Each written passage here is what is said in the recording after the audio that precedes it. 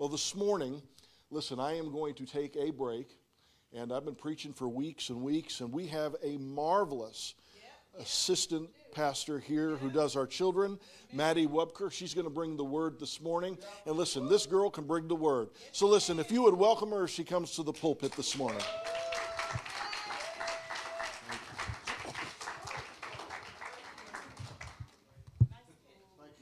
Nice, Pastor.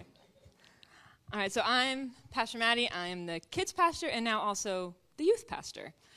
So I'm from newborns to 18. That's all back there. So I'm just so thankful to Pastor for letting me come here and preach to you guys every once in a while. I love preaching to the kids, but I especially love preaching to you guys because I get to take things to a different level that sometimes the kids can't grasp yet. So this morning, if you've ever heard me preach, I've been preaching out of the New Testament a lot, but we're going to go way back in the Old Testament this morning into Exodus chapter 15, just verses 15 through 21. And it's a message that God really laid on my heart for this time and this season that this church is going to. And it's called, How's Your Appetite? How's your appetite? So I grew up reading the King James, and when I went to Bible school, we always used the King James because it was closest to the Greek. So I always read out of the King James. My grandma was Southern. It was the King James Bible. So in the King James, Exodus chapter 15 says, And when the children of Israel saw it, they said to one another, It is manna. For they did not know what it was. And Moses said unto them, This is the bread which the Lord has given you to eat. This is the thing which the Lord has commanded. Gather of it every man according to his eating, an omer for every man, according to the number of your persons. Take you every man for them which are in his tents. And the children of Israel did so, and gathered, some more, some less. And when they did meet it with an omer, he gathered much, had nothing over. And he that gathered little had no lack. They gathered every man according to his eating. And Moses said, Let no man leave of it till morning. Notwithstanding, they hearkened not unto Moses, but some of them left it until morning, and it bred worms and stank. And Moses was wroth with them. And they gathered it every morning, every man, according to his eating. And when the sun waxed hot, it melted. God, thank you for your word today. Thank you for waking us up and getting us to church on this beautiful morning. I pray that this word you've given me permeates into every single heart. In your mighty name we pray. Amen. So if you've ever talked to me or known anything about me, you would know that I love words. I love writing.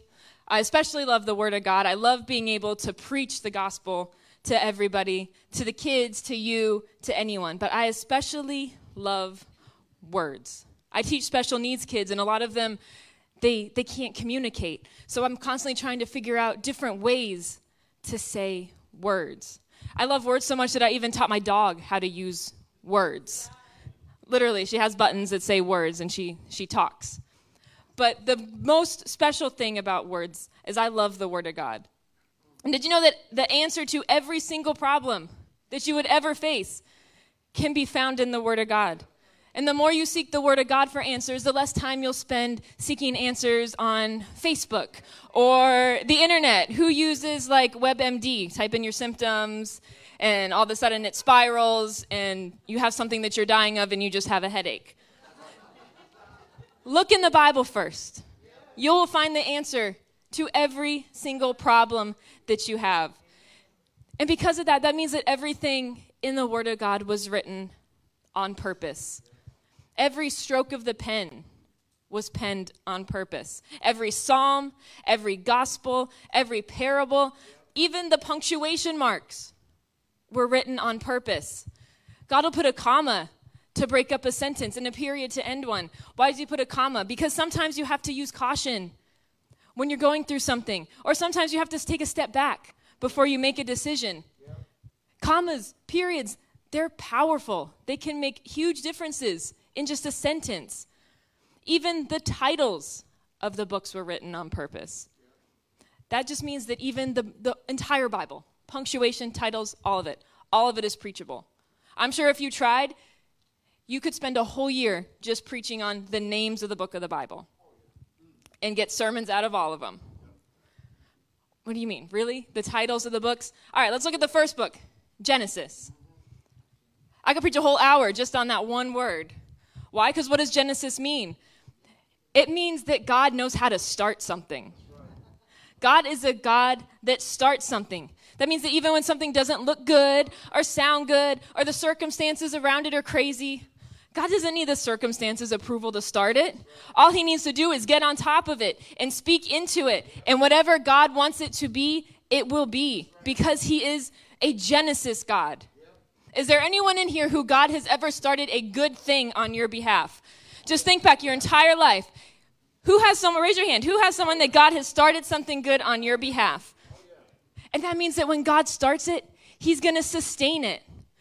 God doesn't start something he doesn't intend to finish. So if you raise your hand this morning that you have allergies and God has begun that work in your body, that means that you can be sure that God is going to finish that healing, because God won't start healing you and then stop. If God's going to start a healing, he's going to finish a healing. If God's going to start healing your mind as something's going on, he's going to finish healing your mind. If you're praying for your finances and God has started to turn them around, God is going to finish turning them around. Because what God starts, he will sustain and finish.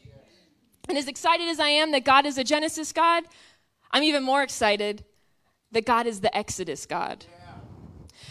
Why? Why does that make me more excited? Because there are some situations that you get yourself into that you cannot get yourself out of, no matter how hard you try.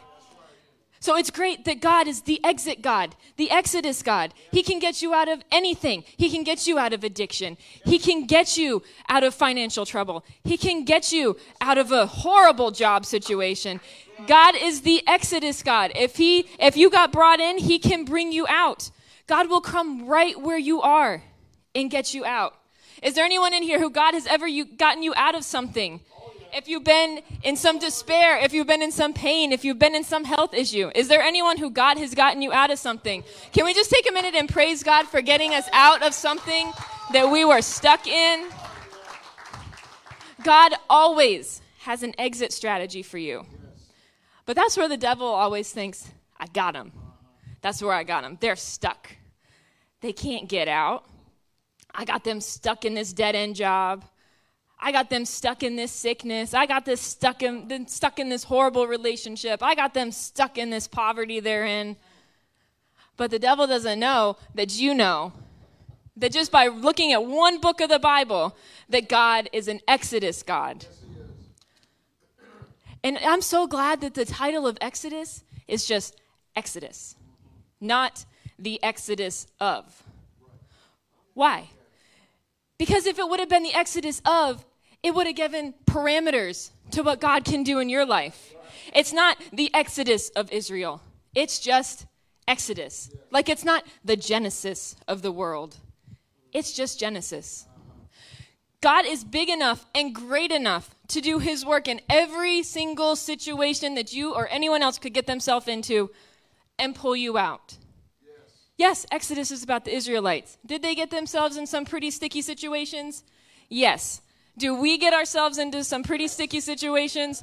Of course. But aren't you thankful that it's just Exodus and not the Exodus of the Israelites? So we know if God could get them out, God can get me out too. So in the book of Exodus, if you've ever read it, it's the whole story of how the Israelites go from a place of bondage to a place of promise. And because whenever God walks you out, he only walks you out to walk you in somewhere. Anything that's going to walk you out and leave you in confusion, it's not God that walked you out. God's not going to walk you out somewhere and leave you confused. He's not going to pull you out until he knows he can put you in. He says, I'm not going to pull you out until I know that when you're out, you're going to follow me and only me. Sometimes we have to hit rock bottom to realize there's no other way to get out but God.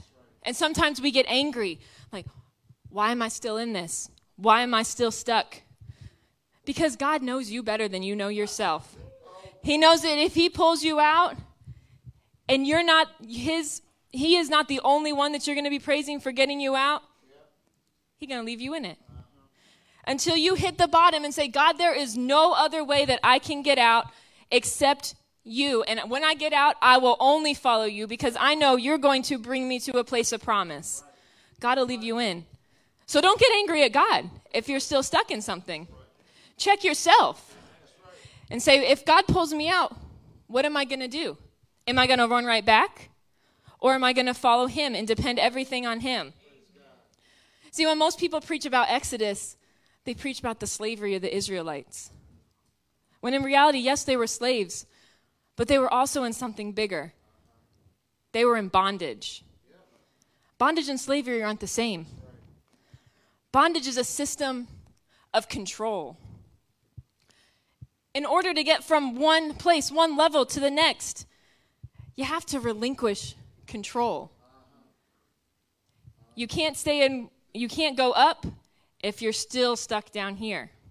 If you still have control down here, you got to let it go.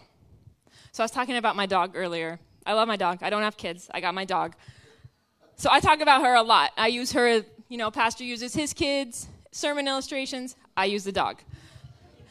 So on Sundays, if you've ever seen me sometimes get out of here kind of fast, it's because I work at a sheep herding farm on Saturdays and Sunday afternoons, and the occasional Monday I have off from teaching. I go up there and I help people and their dogs learn how to herd sheep. So I have a 2-year-old border collie, the same one that knows how to talk, named Sky. And throughout this process, people think, what do you put dogs on sheep, they know what to do. No.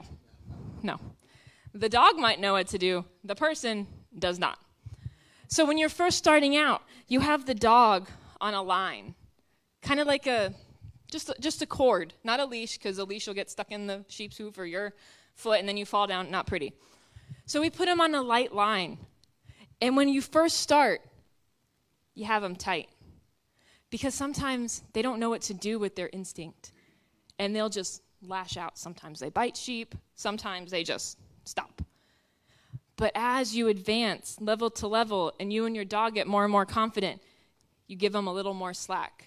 And you give them more slack. And you give them more slack. To eventually you're at the point where you can walk in and put your dog right here. And I'll say, Sky, come by. That means go clockwise. And she'll go way out, 5 acres. Get sheep from the other side and bring them back to me.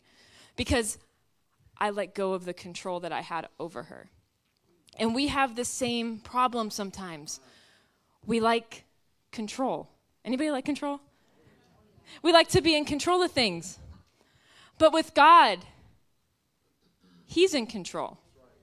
We have to let him take the ultimate control, not us. And in order to get to the next level with God, we have to give up some of that control. The enemy knows if he can just get you stuck in an old mindset or thinking about your past, that he can keep control over you. Because how hard is it? And I think everyone struggles with it. You think about the past. You go back to something that's happened before. And without knowing it, you're getting yourself stuck.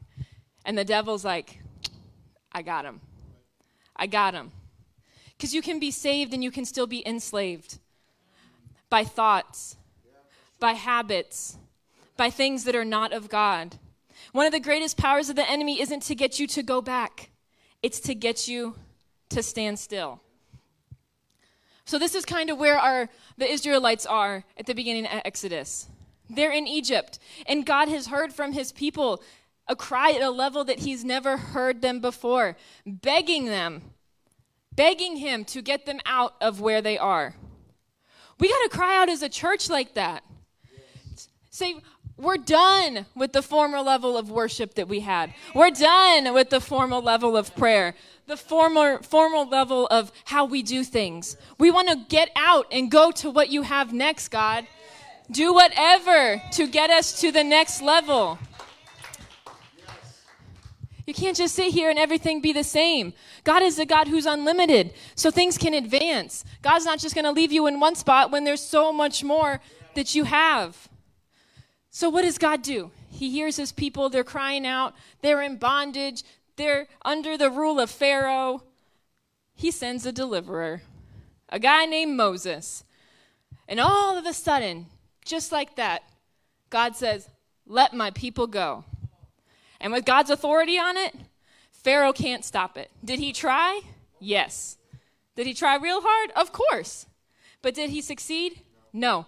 Because once God says something, it can't return to him void. So once God said, let my people go, there was no choice but for the Israelites to be set free. So a mass exodus of these people said, I'm done with yesterday. I'm done with being in bondage. Let's go to tomorrow. Is there anyone in here who is ready to go to the next level with God? You're done with being in bondage that with you were before. You're done with just feeling the same old thing during worship and having the same prayer life. And you know there's more because God has more for you because he has unlimited resources. Is there anyone in here that is ready to go to the next level? Oh, that's not many. That's not many. Is there anybody in here that is ready to go to the next level with God? But the problem is, walking out is easy. Anyone can walk out of something. Staying out is hard. Anybody can walk away from bondage, but it takes discipline to never go back. If you're in a relationship that is not right, you get treated bad, you get out. But so many times people go back. If you're in a job that you are not happy with and you get out, but then once you get out, you're like, well, now what? You go back. You give up alcohol. You say, I'm done. But then it gets hard and you go back. You give up all these things. You give up thinking certain ways. You think, yeah, I got it. But then you go back. Staying out is hard. So I always wondered, why did it take so long for the Israelites to go from bondage into their promise? So God, who brought them out of Egypt, now had to get Egypt out of them. So sometimes the reason God adds process before he brings you to your promise is because he has to get Egypt out of you.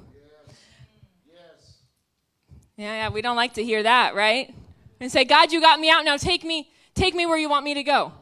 God says, because if I take you out right now, I got to work on getting what you left out of you first. Even though they walked out of Egypt, even though Pharaoh was a dictator, he was not a nice guy, he was still the provider.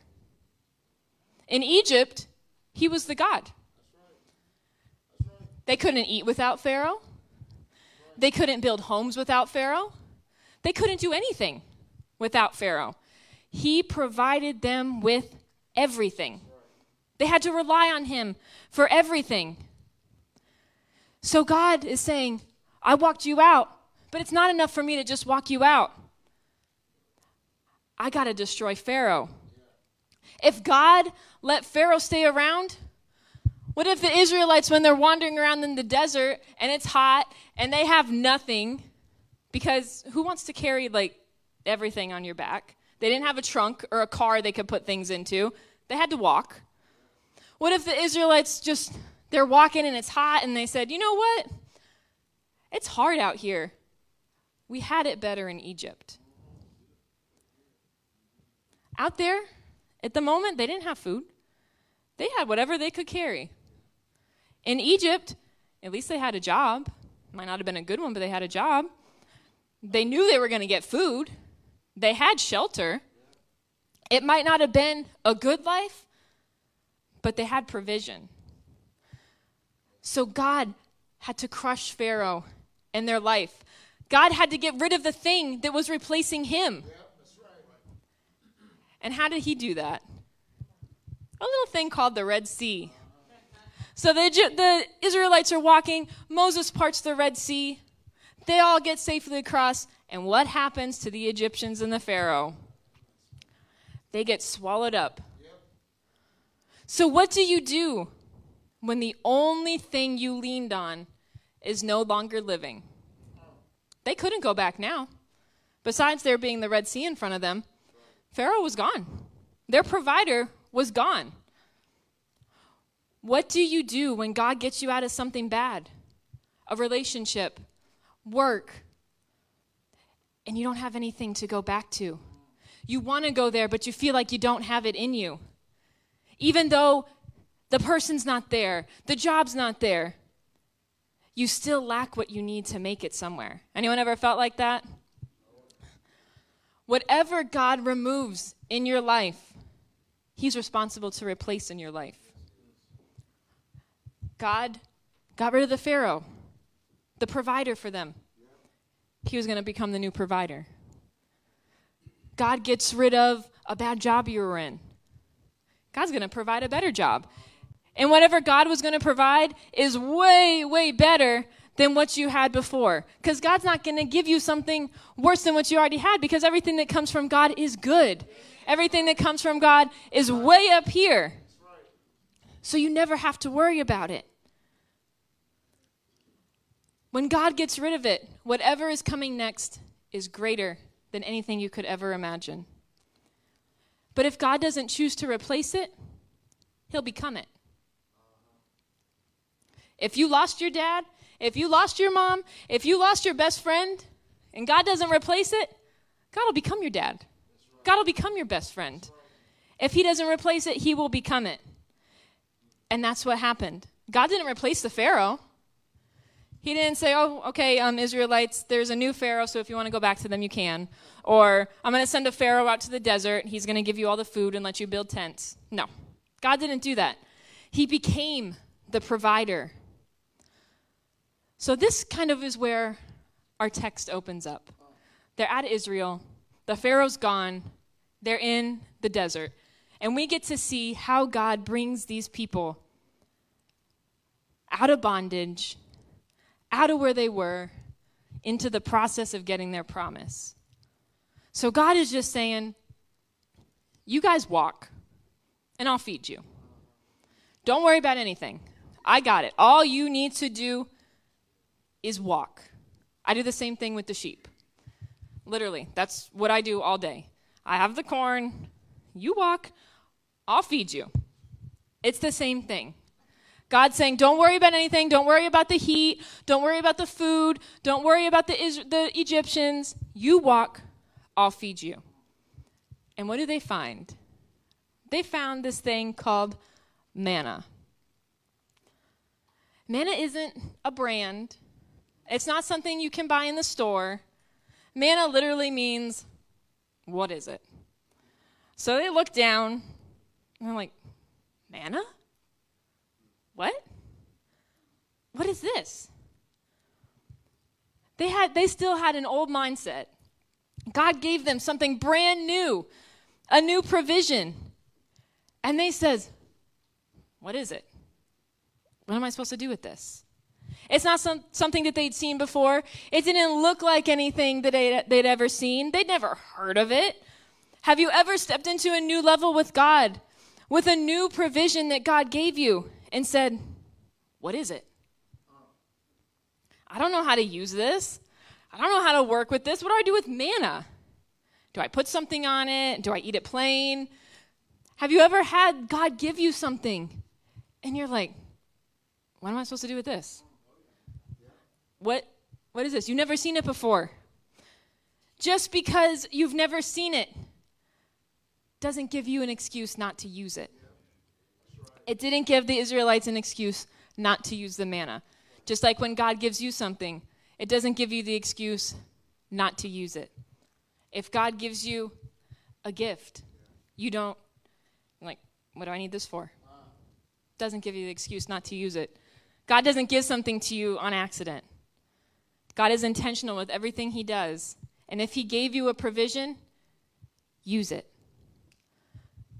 So back to my dog, because I can tie her into everything, I'm convinced. So when I taught her how to talk, I would talk to her just, with words, like we do, just like you would teach a baby how to talk. And one day I decided to put these buttons down that said the words that I had said to her. And at first she looked at it like, what is this? What are you giving me? What are these little things? And I taught her how to press it. And then all of a sudden she realized it said outside. So all of a sudden, this new provision that I had given her allowed her to tell me, hey, I'm going to go outside. And as I kept adding more and more and taking her to new levels in her communication, each new button that I put down, at first she didn't know how to use it until I pressed it, and it said the word that she knew. Now she has 72 or something like that. She talks in full sentences. But it didn't give her an excuse not to use it. Just because I put it down, and if she never used it, whatever. But it wasn't an excuse. I said, here it is. You want to communicate with me? This is how you do it. It's the same thing with us. When God gives you something, and it doesn't look like something you know, doesn't give you the excuse. Because your answer rarely looks like what you had in mind. Sometimes the answer from God won't look like you thought it should look like. Have you ever prayed for something and God answers your prayer and it was something completely unexpected? You were expecting one thing and God said, no. This is how it's going to happen. This is how it's going to work. Because God knows everything.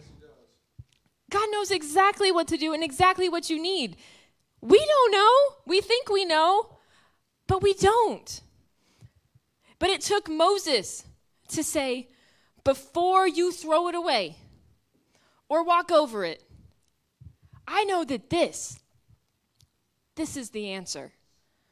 Why did it take Moses to tell them what it was? So what I'm trying to tell you is, don't walk over top of your answer and leave.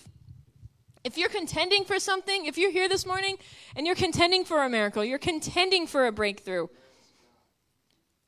don't walk over it and leave because it's something that you didn't expect. That's such a big fear of mine. We pray for things and we pray for things, but sometimes we don't have the discernment to realize that the answer is right in front of us. The answer was literally laid at our feet. Has God answered way more prayers for you than you have discerned? It's a hard question. Think about it, because we get so set in our mindsets thinking, okay, I want out of this job, or I want out of this relationship, friendship, whatever, and it needs to happen like this. And our mind is so set in that God can lay the answer right in front of you, a way out, a way to fix everything, but we are so set, we don't have the discernment, and we miss it. So it took Moses for these Israelites to say, no. Don't just step over it. Don't just throw it away because it looks like something weird that you've never seen. This is what God is providing. Because God always leaves clues in his resources. What do you mean? Okay, number one, he laid it on the ground. Like, okay, Pastor Manny, what does that have to do with anything? Because when God gives you something, he's always going to put it in a posture of praise and worship. Think of where the manna was. It was on the ground. What did they have to do to pick it up? They got to kneel down and pick it up. What does that automatically put them in? A posture of praise and worship. Because if you can get it and not thank God for it, it wasn't God who gave it to you. If you can get it on your own and then you praise yourself for it, it wasn't God that gave it to you. So think about all the things that you have in your life. If you could get it yourself and you praise yourself and say, man, what a good job I did. Who gave it to you? The manna was on the ground. They wanted to step over it. But Moses said, no. This is from God. Because God will always put something that puts you in a posture of praise and worship for him. Another thing, another clue. The size was enough to fit in their hand. Why is that important? Because God will never give you anything more than you can handle when he takes you somewhere new. They could easily pick it up. It's not like it was some giant world's largest pizza that it took 50 people to carry. It was on the ground. They can pick them up. They can pick them up easy because God is not going to give you something more than you can handle. Even the shape. It says the shape was circular, kind of like a coriander seed. It was a circle. It wasn't a box. It wasn't a square. Why is that important? Something as simple as a shape. Because anything God gives you on a new level in him can't fit in a box. If it could fit in a box, that means there would be limitations on it. God is not in a box. God is outside of the box. God can step in the box if he wants to, right? My apologetics theology professor taught me this in college. He, on the first day of class, got a trash can, and he put a box in it. And then he stepped inside the box. He said, God made the trash can. God made the box. God can step in the box. God can step outside the box. God is not limited by the box. We are. We are. We have limitations. But God is not. And I always remember that as a visual. If I'm stuck in something, I'm like, God, how are you going to get me out of this? He'll just step outside the box. That's why you always hear the saying, like, think outside the box. God is an outside of the box kind of thinker. The manna was a circle, like a big seed. That means it was infinite. It's circular, eternal. God is eternal. There's no showing where it starts, where it ends. The provision from God was eternal. All they had to do was use it. And the last clue, the color of the manna was white. What does white mean? It was pure. It hadn't been tarnished by men. If the manna had been made by people, it would have had some color in it besides white. It would have had maybe some fingerprints. It would have had some dirt. Maybe they cooked it. Maybe it had some burn spots on it. It was white. It was pure. It was laying in the ground, and it was still white. That should have been enough of a clue to be like, no one made this. Only God could have made this. It hadn't been tainted by men. So now we get to see how God is going to bring these people into the promise that they had waiting for them. And God said, I'll feed you, but only in one way. And the text says he fed them every man, every day, according to their eating. And that's what this whole thing has been about. That whole thing, everything I talked about before. Every man, every day, according to their eating. If you're a music person, anybody a music person in here? The word according is actually a musical term. Did you know that? According, it means in harmony with. So God said, I'll feed each man every day in harmony with what? With their own hunger. Every man, every day. Every man was being fed according to their own personal appetite. So it's the same principle now. No matter your age, the youngest kid we have back here to the oldest person we have in here, your race, your background, your culture, when it comes time for God to feed you, he will only feed you according to your personal appetite. He will. There could be a 6-year-old back there who's hungrier than you are. The only meal you had today was the one you were ready for. What you ate in worship was according to what you had the appetite to eat. What you're getting right now is according to the appetite that you have to eat. What you get during prayer, what you get in your personal study time, is according to what you have to eat. The appetite that you have. You will only eat on the level of your own personal appetite. When you're not hungry for it, it's not a God problem. Because whoever wanted more manna, there was more available. Whoever didn't want the more was just only eating on the level that they wanted to.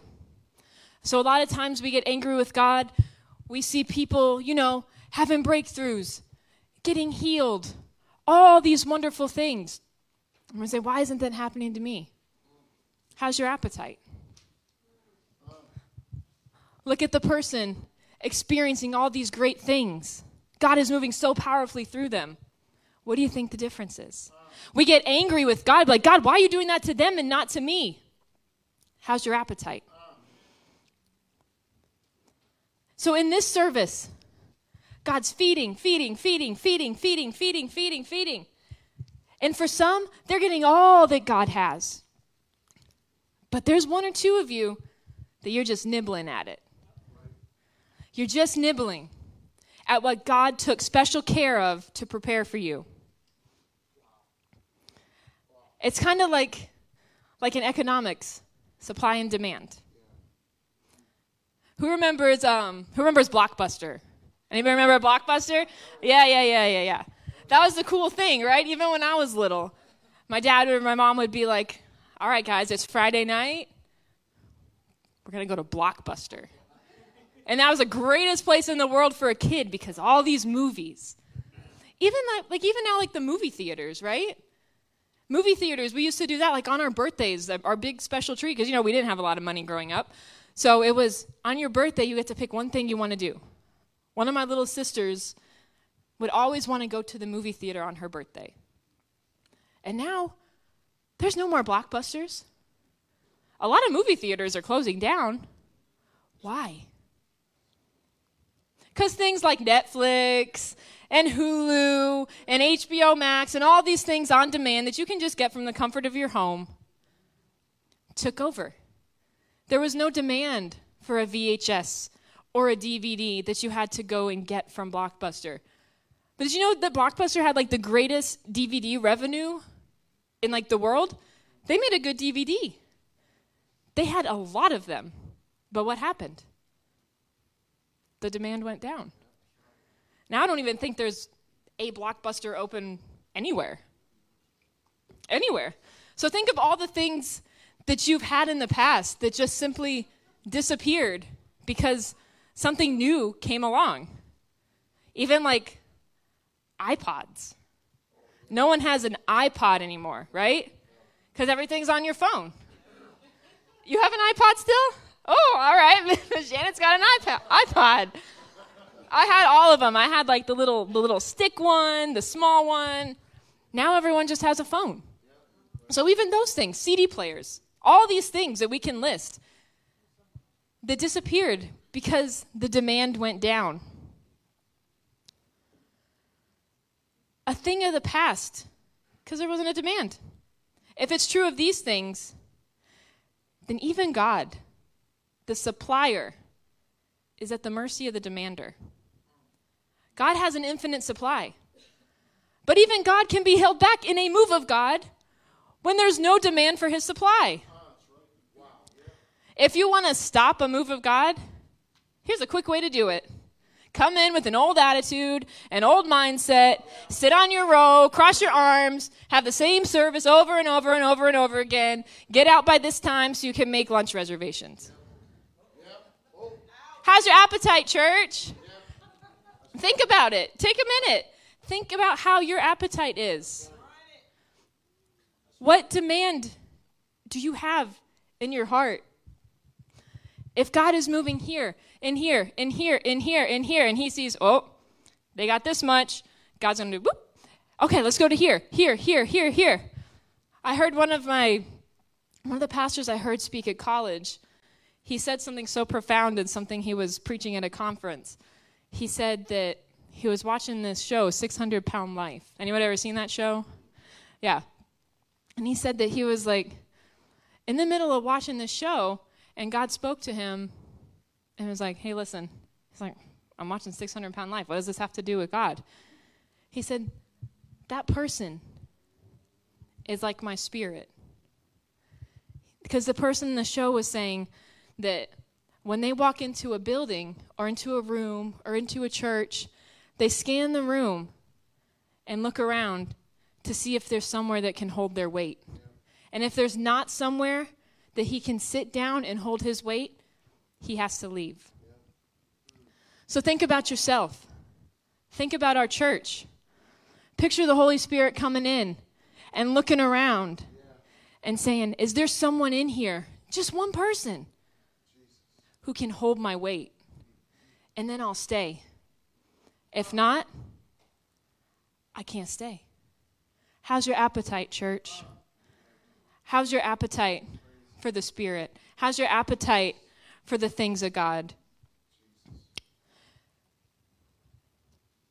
So don't come into worship. Fold your arms. Stand like a lump. Because maybe it's not the song you like. Maybe the drums were a little too loud. Maybe the guitar wasn't in tune. Who cares? Pastor's guitar is always in tune. Who cares? Because it's not about you. It's about releasing the supply in the house, because your hunger could release someone else's miracle if you just have the appetite for it. God is trying to tell the church that if you're stalling, it isn't his fault. God has had a meal ready for you for a long, long time. But unless your hunger gets up there, you'll never eat on that level. The devil will do everything that he possibly can to try and steal your appetite. How's your appetite? Do you have an appetite for love? Have you been hurt so much by people in the past that you can't be a real disciple? Are you a disciple? God's called us all to be disciples, but how can we do that without love? One of the signs that your appetite is right is that your love is right. To love people on another level. Like, do you walk down the street or walk in Publix or wherever, and then you see people, do you wonder, are they going to hell or going to heaven? That's an appetite of love. Loving all people. I know Pastor said this before. When revival happens, you got to be ready to have all types of people in this church. Because it's not you that needs the saving. It's them. And they need love. They need love from disciples of Christ like you and me to show them what's in store for them. That's how you know if your appetite's right for love. Do you genuinely have a love for people? And it goes beyond that. Do you have a love for the souls of people? That's right. Sometimes people will do things that you don't like, right? It's going to happen. We're people. People get mad, but do you have a love for their soul? It can be the person that you do not like most on the planet. I tell the kids this all the time. They're like, there's this one kid in school, there's this bully. I said, well, you going to show him love? How can I show him love? They're a bully. I said, what did Jesus do? Jesus showed everyone love. Look who Jesus hung out with. Jesus didn't hang out with the people that were, top of the line. He hung out with just the regular people, people that everyone else hated, and he showed them love. So I tell the kids all the time, show people love and look past what they're doing on the outside, because God doesn't look at that anyway. Look at their soul. Think of, when I get to heaven and I see that bully, is it because I showed him love? So I always tell the kids, always be in the mindset of looking at people. Are they saved or not? Because I guarantee there's a lot of people on this planet that the answer is not. And it's our job to get them to yes. Wouldn't it be great if you walked by everyone and you could just tell, like, yep. Wouldn't that be amazing? That would be so awesome. But it's not. That's why God gave us the job. The devil's going to do everything he can, though, to steal that appetite from you. So it's a shame when Christians shout and dance in church, but you bring nobody to Jesus outside of these four walls. In church, you're jumping, you're shouting, you're praising, you're saying amen. So people in here would think, oh man, she must be on fire when she gets outside of this church. But then you go home and you do nothing about it. If you've saved no one, what are you doing with it? There has to be an appetite for love. Do you have an appetite for life? Do you still thank God every day for a new day? When you got up this morning, even though you lost an hour of sleep and you might have been grumpy, did you still thank God for waking you up? Yes. When you have Jesus, no day is really bad because the Bible says you have new mercies every morning. So if today was bad, well, I got a new mercy every morning. Tomorrow's going to be even better. Do you have an appetite for life? But the real thing is, Do you have an appetite for God? When you have a real appetite for God, you'll do anything to be close to him. Anything.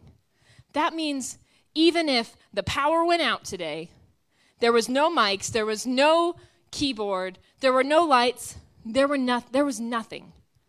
Would you still have an appetite for God? Think of it. Is your appetite for God determined by the songs, the preaching? Or can you come into church already praising God for everything he's done, and you could have church all by yourself? Are you that type of person? Is that your appetite for God? That you don't need all this, you just need him. But if your appetite isn't good, what took it? Some of the pains that you have in life are just hunger pains. So my sister, Laura, the one who's almost a doctor, she lives down in Miami.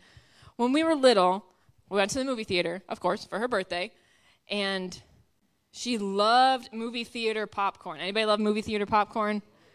Yeah. I had a friend that works in the movie theater. He said they leave that stuff in there for like 3 days. Don't eat it. After I heard that, I was like, no more. No, I'll sneak some in the bag. Yeah, they just pour new butter on it. That's what they do. So she loved movie theater popcorn. For her birthday, she would always get, the big Coke and the big movie theater popcorn. So she's sitting there and she's eating it and eating it and eating it. I forgot what movie we saw. But when we got home, she's like, Mom, I don't feel so good. She got like food poisoning or something from the movie theater popcorn. And for years, she would not touch popcorn. I'm sure everybody has had something like that happen to them, right? Like you eat something and then it makes you sick. You're like, nope. You lost your appetite for it, right? Probably sometimes for a long time. Like I think it was like 10 years she went without eating popcorn because it was just so traumatic for her that she's like, no, I'm done. I lost my appetite for it. That's some of us in the spirit, though. A bad experience 15 years ago could have taken your appetite. And for all those years, you haven't grown. You never broke through it to get it back. So be the church that says, I'm not going to be fed only on this level. I'll be fed on every single level that I came to get and more of God. So after God was feeding every man according to his eating, Moses made a declaration and said, what you get today is only for today. God says you can't take today's meal and today's blessing into tomorrow. If you don't eat it today, it's going to be wasted. God hates waste. And because God hates waste, God can't feed fairly. Even when God fed the 5,000, he gathered up all the extras because he will not let there be waste where there should have been an appetite. If you don't eat it today, you've missed out on the meal for today. Every time you come to church is a meal. Every time you're praying in the car is a meal. You're worshiping in your car. Anyone like to play worship music in the car if you're driving somewhere? Yeah. That's a better way to spend your time. If you're thinking, if you have a long drive, put on some worship music. Or just pray. Listen to an audio Bible. There's so many things that we have access to now. If you don't have any of that, just sing by yourself. No one's there to hear you. God doesn't care what you sound like. He made your voice anyways. So those that tried to keep the manna for tomorrow, what did the Bible say happened to the manna? It had worms and it stank. So I got a question for you. Are you trying to serve people what you wouldn't even eat? Don't feed people what you should have been eating all along. God is trying to do something that the world has never, ever seen. I firmly believe that. But he's looking for a people that will still come and have a revival without the music, that have an appetite, a hunger for a move of God. Without all this, there could still be a move of God. My grandma always used to tell me stories about Azusa Street. They didn't have the stuff we have now. And that was one of the greatest revivals that this part of the world has ever seen. They've been in like an old dirt floor building in the middle of the bad part of LA. And she would tell me that when she went to preach there, like years later, like she started preaching when she was 5 years old. My grandpa would sit her on like a soapbox and she would just sing in the middle of Skid Row in downtown LA. And she said when you went by Azusa Street, you could still feel that God was there, that there was a lingering. They would stand outside and she would sing in front of the worst, like strip clubs and everything. Skid Row, like the worst of the worst in LA. But she had an appetite. And people can tell when you have an appetite, right? If you've ever been at work and you're hungry and your stomach starts growling, can people tell you're hungry? Yeah. I always hated in school when it was like dead silent because everyone's taking a test. And that's when your stomach decides to growl, right? When it's dead silent, that's when it decides to growl. So God is looking for people that are hungry, that have a hunger for revival, that have a hunger for more of him. And I wondered, like when I was growing up and when I was in college, I saw things that I'd never seen before. I saw people laid out on the altar and literally sitting there and seeing like blind eyes open and deaf ears heard. And there was a kid in my college that had crutches and his leg was like broken in 5 places. And we were at a conference and he came up to get prayed for and he literally, everything was healed. Every single bone. I have seen it with my own eyes. Why don't we see that today? Why isn't that normal? That is normal, exactly. That's normal. In the Bible days, that was normal church. Why isn't it normal? Some of you in here have never even seen a miracle. It used to be something normal. Why aren't we seeing it? The kids in the back, they've seen miracles. Why? Because they have the hunger. There's a reason the Bible says be like a little kid. Because the kid has no limits. They're not tarnished by the world. They haven't been maybe stuck in as many things as you've been.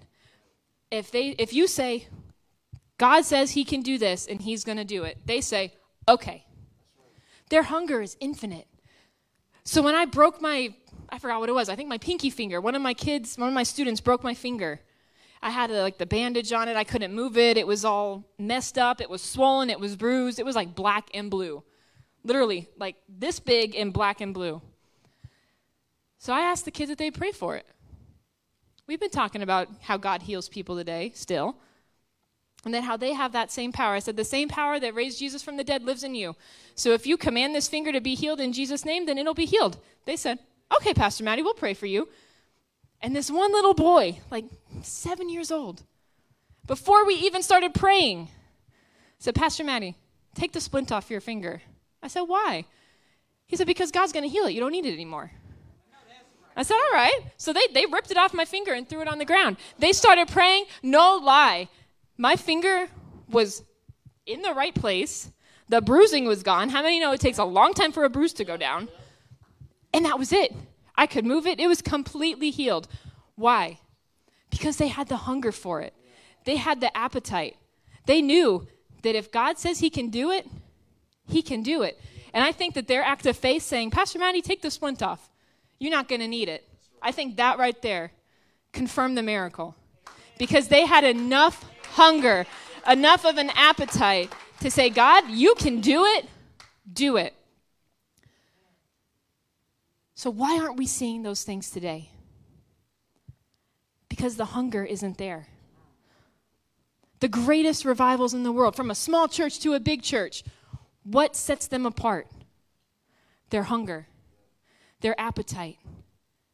And sometimes in revival, or even a good service, even a good meeting, if you don't have the hunger, God's going to move and you're going to get left behind. God's going to move without you or not. So check yourself. How's your appetite? Think of every aspect in your life. How's your appetite with God? That's the biggest thing I want to ask you this morning. How's your appetite with God? In worship this morning, how is your appetite?